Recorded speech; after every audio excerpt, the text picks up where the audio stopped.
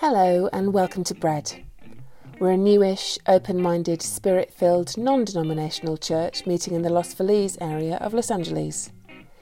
We're the kind of Christians who like the Bible a lot, but we're not going to thump you with it. We believe in the world-changing power of Jesus and the present-day work of the Holy Spirit to change things. Right now, the whole world is in the process of adapting to new realities, and so are we. Building community and sharing all this love and power suddenly seems like it might become a bit more challenging. But really, how lucky are we that we're facing all this in the 21st century? Throughout the duration of this New World Coronavirus Order, we'll be doing all of church online. But we're not afraid. We worship a God who is bigger than all of this, who's seen it all before, and will work all things together for the good of those who love him. We love you, and we're here. Stay in touch and enjoy this podcast.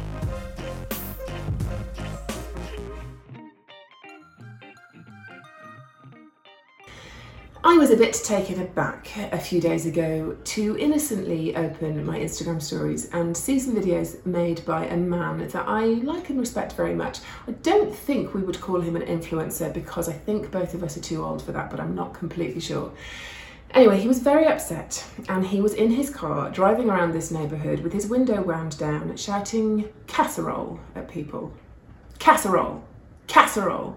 Casserole! He wasn't actually saying casserole, he was using a word that sounds a bit like casserole but it's a bit meaner, but I'm just aware that children might be listening. And I know why he was upset. He is immunosuppressed and very, very scared about getting this virus and has been building, actually over weeks, to a position of absolute incredulity over why people don't wear masks when they're outside. Why do people sit in their yards chatting to each other without masks on? Why do they walk their dogs? Why do they sit on the green spaces down Los Feliz Boulevard in casual conversation without their masks on? Maybe because they are selfish and they don't care about the needs of the at-risk in our communities. Maybe their own mental health is at risk and they desperately need to see a friend. Maybe they're in recovery from an addiction and having an urgent meeting with their sponsor. Maybe they're all members of the same family who live together in a very, very small apartment and urgently needed some fresh air. It just all goes to show it's quite easy to lose sight of each other's stories, the realities of what we're all facing. Walk a mile in another man's shoes, so the saying goes, which is a disgusting thought, but we know what it means. Empathy and a sense of connection is a lot easier to muster when we have the full story. That's what good writing is all about. Which brings me to today's passage. The Hebrews, as we know, were masterful storytellers, and Genesis is Hebrew storytelling at its highest. Carrying on from Ed's talk last week, we are looking at the patriarchs, the origins of the people of Israel as was formed in the line of Abraham, down through Isaac, this week's patriarch, can't get enough of that word, and Ed will do Jacob next week. 3 generations of men who became the fathers of the 12 tribes of Israel, who lived somewhere around 2000 BC, probably a little bit earlier, during the Bronze Age. That's as long before Jesus as we are afterwards, which is quite a staggering thought, isn't it? Stories about the line of Abraham and, of course, what happened in Egypt and with the law would have been passed down orally. And there certainly were some written ancient sources, but the Pentateuch, the first 5 books of the Old Testament as we know it, didn't come together as a thing until roughly 1500 years later, when, as we keep harking on about, the Israelites were returning from their epoch-defining, faith-shaping exile. This 50-year experience of loss of land, of loss of temple, the stuff that they believed their identity was based on. And it was at this time, in light of these events, that the Pentateuch came together as a compilation of ancient accounts, laws and writings, telling the whole story together. We know this because of things that are detailed in the accounts that we've looked at before.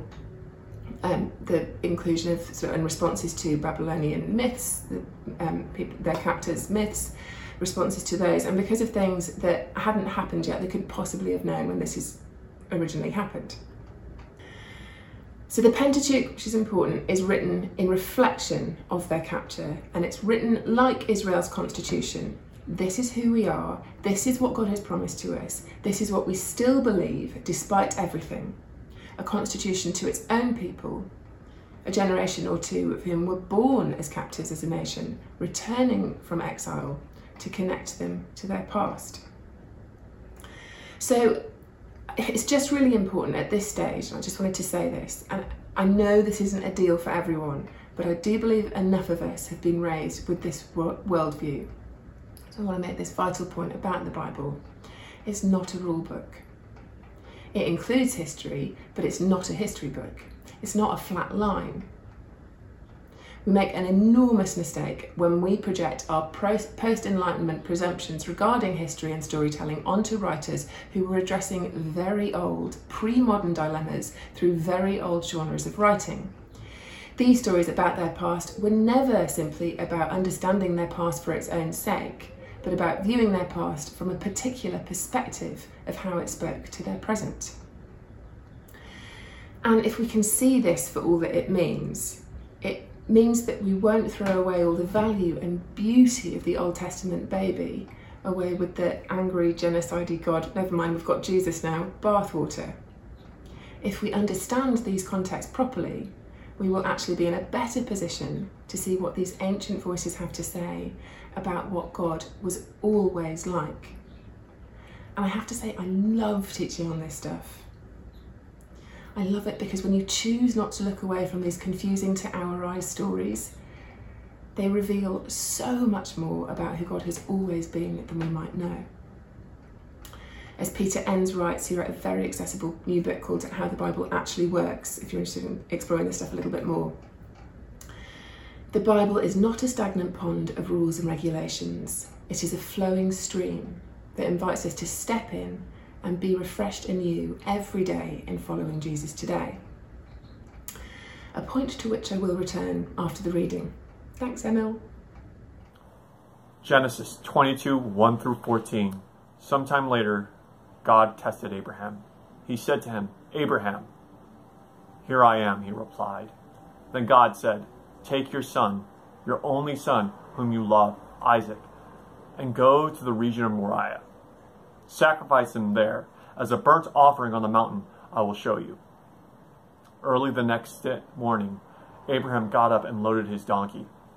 He took with him 2 of his servants and his son Isaac. He had cut them enough wood for the burnt offering. He set out for the place that God had told him about. On the 3rd day, Abraham looked up and saw the place in the distance. He said to his servants, "Stay here with the donkey, while I and the boy go over there. We will worship, and then we'll come back to you." Abraham took the wood for the burnt offering and placed it on his son Isaac, and he himself carried the fire and the knife. As the 2 of them went on together, Isaac spoke up and said to his father Abraham, "Father." "Yes, my son," Abraham replied. "The fire and the wood are here," Isaac said, "but where is the lamb for the burnt offering?" Abraham answered, "God himself will provide the lamb of the burnt offering, my son." And the 2 went together. When they reached the place that God had told them about, Abraham built an altar there and arranged the wood on it. He bound his son Isaac and laid him on the altar, on top of the wood. Then he reached out his hand and took out the knife to slay his son.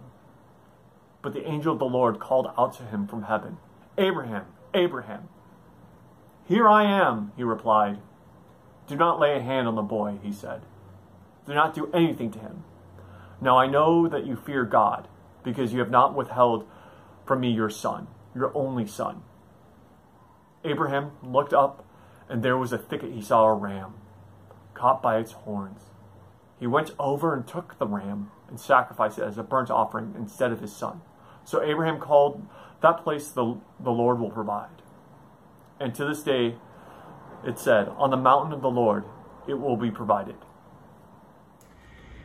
So, everyone's favourite bedtime story. God tells Abraham to murder his son, and as soon as he sees that he's willing to do it, he tells him that he doesn't have to. You pass the test, kill the lamb instead. It's actually quite a thing that we teach these to children, isn't it? With no explanation of the context. you remember any of these images from your childhood? Why does God like rivers of blood? Was one thing my inquisitive 4-year-old bellowed out across the LA bike path a couple of years ago after being read a story from a kid's Bible. Imagine. It actually ranks as my second favourite inappropriate thing for a pastor's kid to say, behind her oldest when she was 2 and she whispered in the dark after I'd prayed the "Thank you that you never leave us, Jesus" prayer at bedtime. Is Jesus here now? Please don't go, Mummy. We might have been taught to see this story through God's eyes, that it's a positive example of the kind of faith he likes, and obedience, immediate and without hesitation, or through Abraham's eyes. It's a dramatic moment in his story. He's waited for God to come good on his promise for years, and now he finally has some land and some roots and this long-awaited for son. And God is saying, don't get too attached to anything. Be willing to give it all up. Move to Azerbaijan as a missionary if that's what I ask of you, Abes. Attachment to anything but God is the problem. But what about Isaac's eyes? It'd be bad enough to be tied up and nearly sacrificed by anybody, but by your father? When he's supposed to be your protector? How is this story okay? I imagine this story stings particularly to anyone whose earthly father hasn't protected you, or made too many sacrifices on your behalf, or put too many other things before you. And I imagine more than a few of us were quite scared of what obedience to God's call might look like, with these images searing our young psyches. And we know we're all putting our 2020 vision on this story. No one will mind when this year's over, but I'm going to use that pun for all it's worth in the meantime. But let us now spend a couple of minutes exploring what this story meant about their origins to the returning from exile Jewish people in 500 or so BC, who, let's not forget this detail, have heard the law, which categorically says sacrificing your firstborn child is wrong. And of course, they know that Isaac makes it, what with him being one of the patriarchs and all. But a couple of things to notice. The idea of one God was very unusual. God hadn't actually spelled that out to Abraham yet. The whole "no other God but me" thing came quite a long time later. In an ancient Canaanite worldview, survival was dependent on forces beyond your control. Whether, mainly, your women's fertility working, and men's obviously, but they didn't believe that, just the women's. Not to mention the threat of other tribes and their gods. Most ancients had whole systems for what they believed controlled these forces, whole systems of gods, arbitrary and unpredictable, and the gods needed pleasing. As a complete side note, that's why the law in Leviticus, as detailed and unthinkably complicated as it reads to us, was actually revolutionary, codifying what this God's law looked like, knowing how to keep him happy, was absolutely unheard of. Sacrificial systems then existed long before this story on the Mount of Moriah.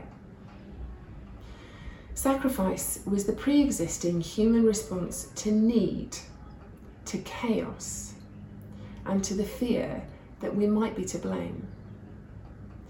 For the rains not coming, for babies dying. Infant mortality was at a rate of something like 1 in 3. Imagine that. Random and unpredictable. Sacrifice was all about what you could do to keep the gods on your side. And to a tribal worldview, unlike ours, nothing was more important than family line, and in family line, nothing was more important than a firstborn.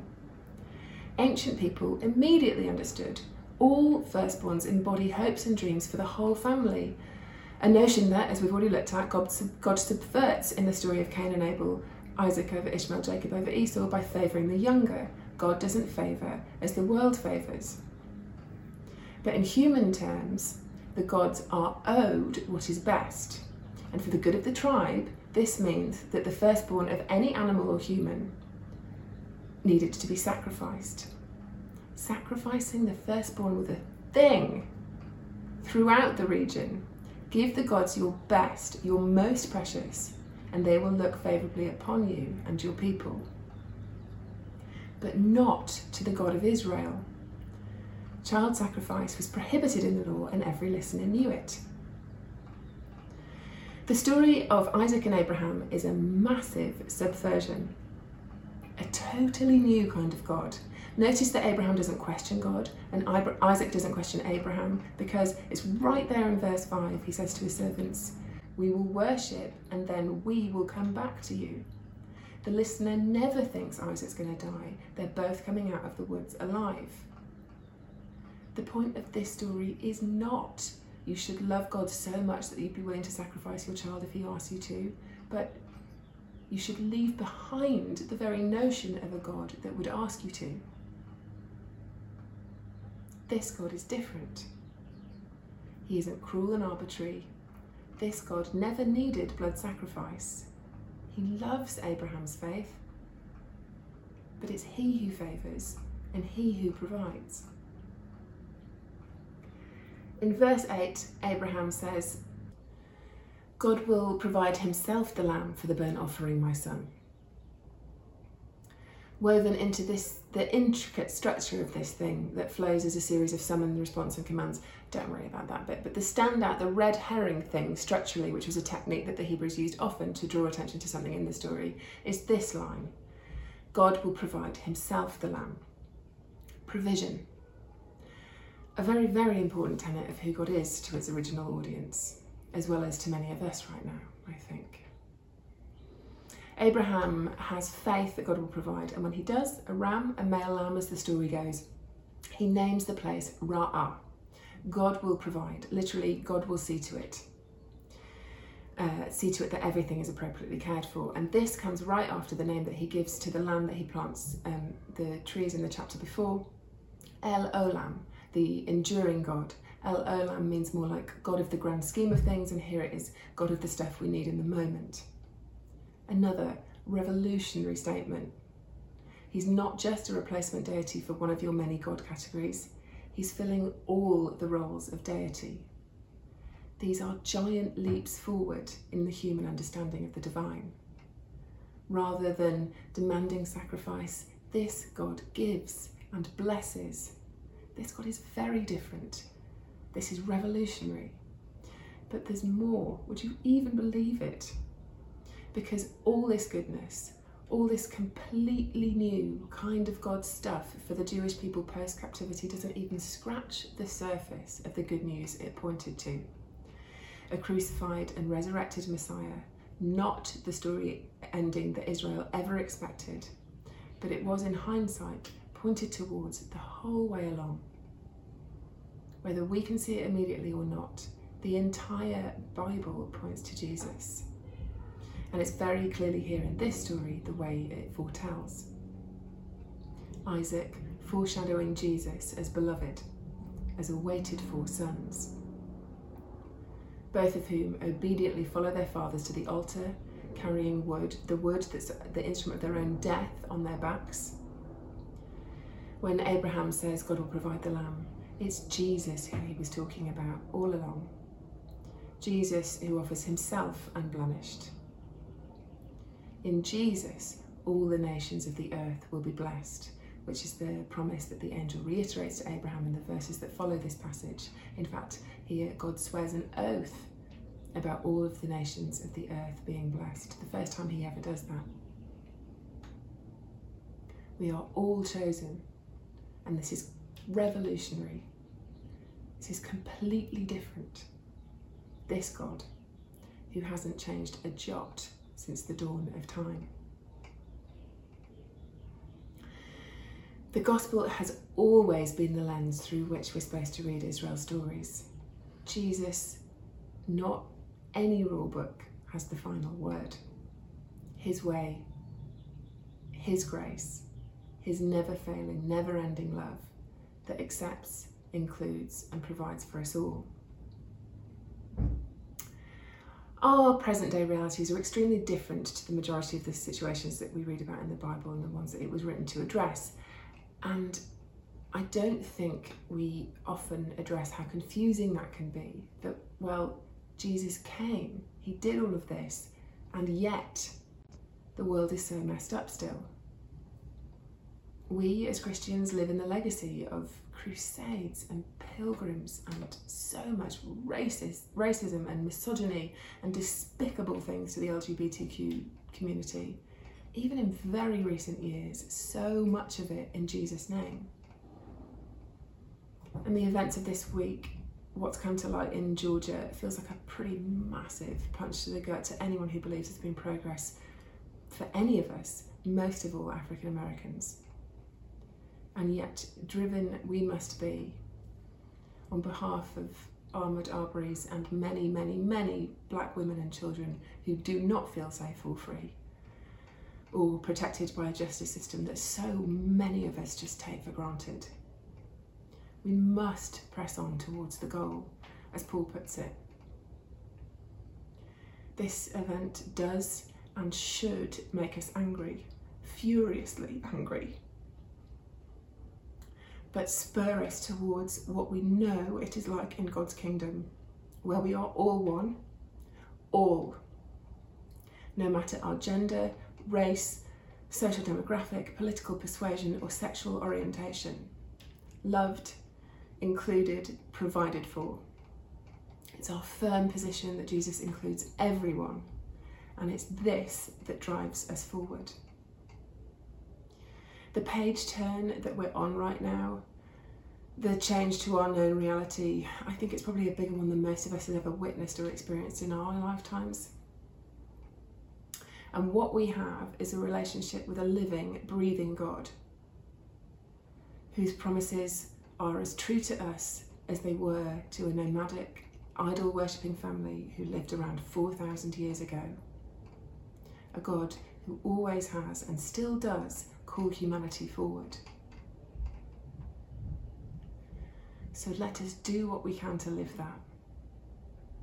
Let's not be scared of the sacrifice part anymore. Sure, there is a cost to following him, but also when we say yes to him, when we step into the flow of his kingdom, when we receive the grace, the Spirit's power, we understand what all of this means, and it's not cost, it's love.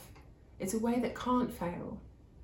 Justice and mercy, forgiveness and redemption for everyone. Grace and love always win, because they don't give a monkeys about winning. The way of the kingdom is what our world is crying out for, and always has been. So, as we said, we have got the prayer team ready to go.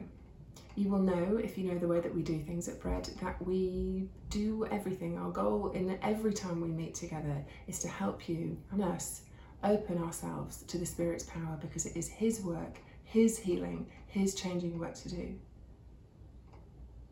And there are two things I think he's talking about this morning. Firstly, he is good. If the bloodthirsty, pain-loving Old Testament God was preached to you, or if you've laboured under a faith that's built on fearing him, it's so hard to let that go. It is so hard to believe and understand that he is a loving father and a kind mother, a protector, not a knife wielder, that he folds you under his wing like a mother hen does her chicks. It's the Spirit that rewrites this stuff in our minds and our spirits. It's him that heals this pain. So please join the Zoom call today. Let someone pray with you and bless what he's doing as you invite him to do it. The other thing I think is that he is faithful to provide. And I know that some of us are clinging to that faith by our fingernails right now. So please join the call. Someone will go off into a little room with you, to a virtual room, to pray with you one-on-one as we normally do. Stories of his provision like this ancient one build our faith, but as a church we believe in the importance of hearing new stories. So following right after the Song of Ministry that Ben's about to play, there'll be 3 short stories from Raoul, Kotz and Jackie, all of whom we prayed for in Wednesday prayer Zooms, all of whom have had some pretty amazing answers and provision that they want to tell you about. So check those out in a minute and do join us for prayer. But first, let me pray. Thank you, Holy Spirit, that you are not restricted by our distance, that you still work the same way that you always do, that you always come to heal, You always come to remind us of how loved we are. You always come to bring hope. Will you bring hope to those of us that need it now? To those of us mourning what's happened in the news this week, to those of us who feel scared about our safety. We particularly pray for those of us who are African American. Would you comfort them and speak to them, empower them?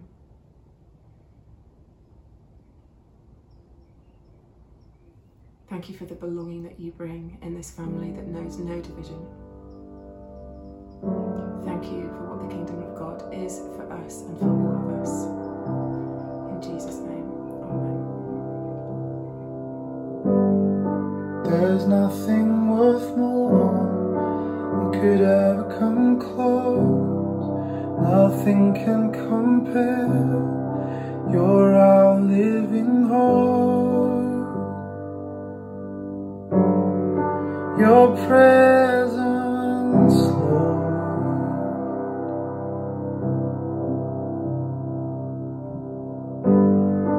I've tasted and seen of the sweetest of loves, when my heart becomes free and my shame is undone. Your presence, Lord.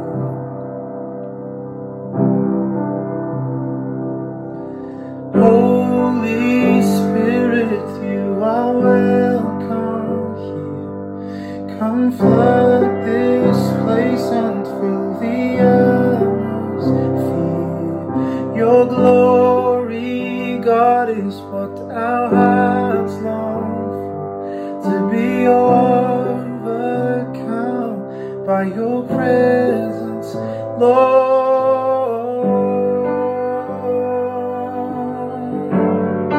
Your presence,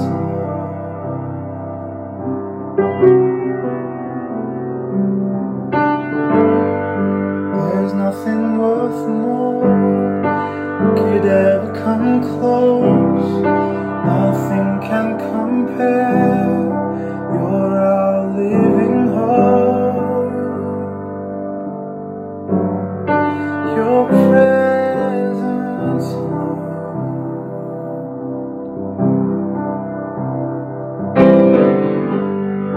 I've tasted and seen of the sweetest of loves, when our heart becomes free and my shame is undone. Your presence, Lord.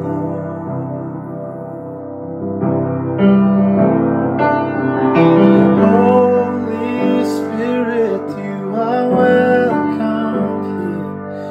Come flood this place and fill the atmosphere.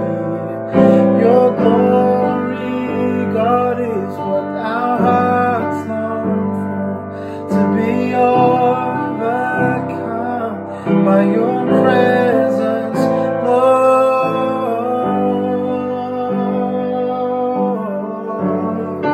Your presence, Lord. Your presence, Lord. Your presence, Lord.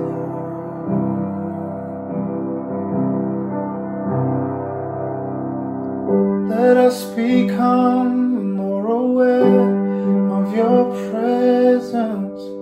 Let us experience the glory of your goodness. Let us become more aware of your presence. Let us experience the glory of your goodness. Let us become more aware of your presence. Let us experience the glory of your goodness. Let us become more aware of your presence. Let us experience Holy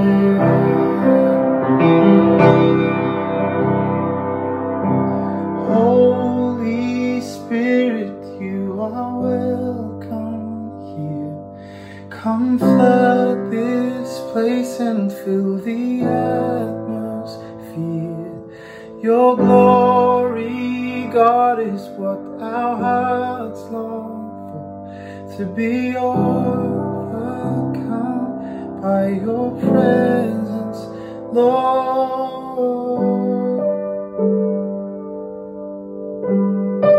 Your presence,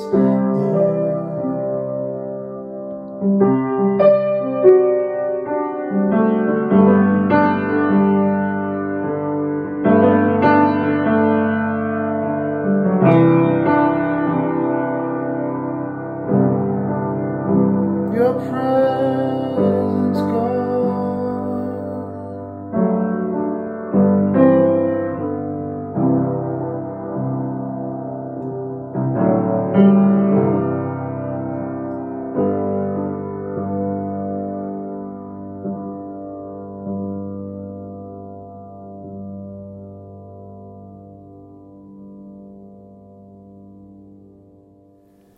Hi friends, I've got a story to share here. As the pandemic unfolded, I eventually lost my job, and I was questioning whether or not I should go back to school because I was just thinking about the financial pressure that this would put on our family. And as I was kind of just on the fence, I thought, you know what, I'm in this pandemic, I'm going to be sheltered at home, no work, like I might as well just keep on with the quarter. And a couple days later, after I had made my decision, I get an email from the admissions office saying that I was given a grant for this upcoming semester, for this upcoming quarter. And I hadn't gone out looking for it. I didn't apply for it. They just said, hey, this is $850 that we're giving to you. It's from these donors, like feel free to, do whatever you'd like with it. And so I took that and I was like, wow, this is a sign that this is where I'm supposed to be. Continuing my education, continuing with what I feel I should be doing at the moment. And, also as a reminder that, God is with us and that, he answers prayer. And so I share this story to say, first of all, thank you to Brett for praying.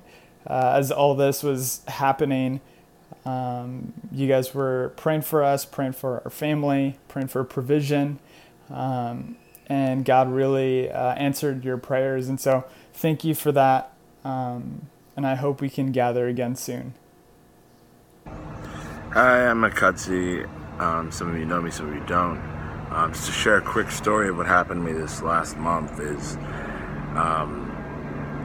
I'd gotten hopeful about two things. I had made a prayer request in a Zoom meeting with Brett, and I typically don't like to make prayer requests for myself and what I need. I don't like to talk about what I need. I don't know why that is. But I decided to do it that day. And shortly after, I thought I had an answer to prayer because an email came in just the way Alice had described it and Ed had just spoken on it. Long story short, it didn't pan out that way. And my two prayer requests were for housing and for work. Long story short, within this last week actually, I got a job or got commissioned to write a script that, keep in mind, that's originally what I wanted to do. That's like writing was what I wanted.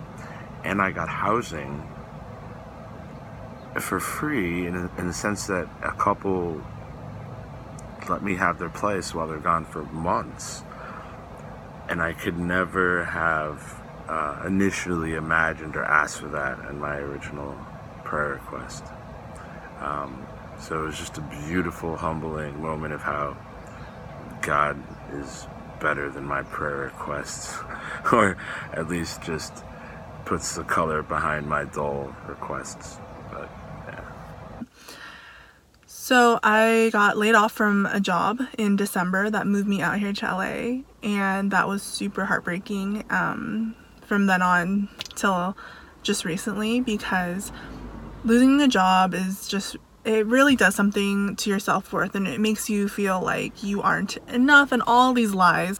Then I started going to Bread and just met some really amazing people in like my city groups and in my super small groups, and I've just been really able to do life with them and to just been really fortunate to share my heart with them and exactly what's going on in my life. And they've just been constantly praying for me during this time, and even in times when I don't feel like praying, with my job stuff, because it was really stressful with financial stuff and just trying to figure out, do I stay here? Do I move back? Like, I don't know. But I am very grateful to say that I was offered a job 2 weeks ago from this role that I got reached out to about on LinkedIn. I definitely thought it was a scam at first, and that they just wanted my social security number, but they're actually real. They're from a company that I love so much, and I just want to encourage anyone that may be feeling this way, or just maybe feeling just so like just not hopeful in this time, because it's very valid to feel so. It's scary. Like, we don't know what's going to happen. A lot of things are on the line for a lot of people. But I do want to encourage you with this, that the people at Bread, they are just the most genuine and caring people that really just want to know who you are as you are, and they want you to come as you are. And I think that was probably the most prominent thing that I've learned during this like 4 or 5 month time of unemployment, is that when you come as you are and you are really so vulnerable with people, I think that's when you experience like the most true and genuine connections with others. And I want to encourage that if you are feeling this way, just please reach out, because we're all here for one another and we're all here to support one another. And just because we're social distancing doesn't mean that we can't emotionally be so present with one another. So thank you for listening. And I can't wait to see you all soon. Miss your beautiful faces. Miss those Trader Joe's cookies that we would all eat during church. Can't wait to see you all again soon.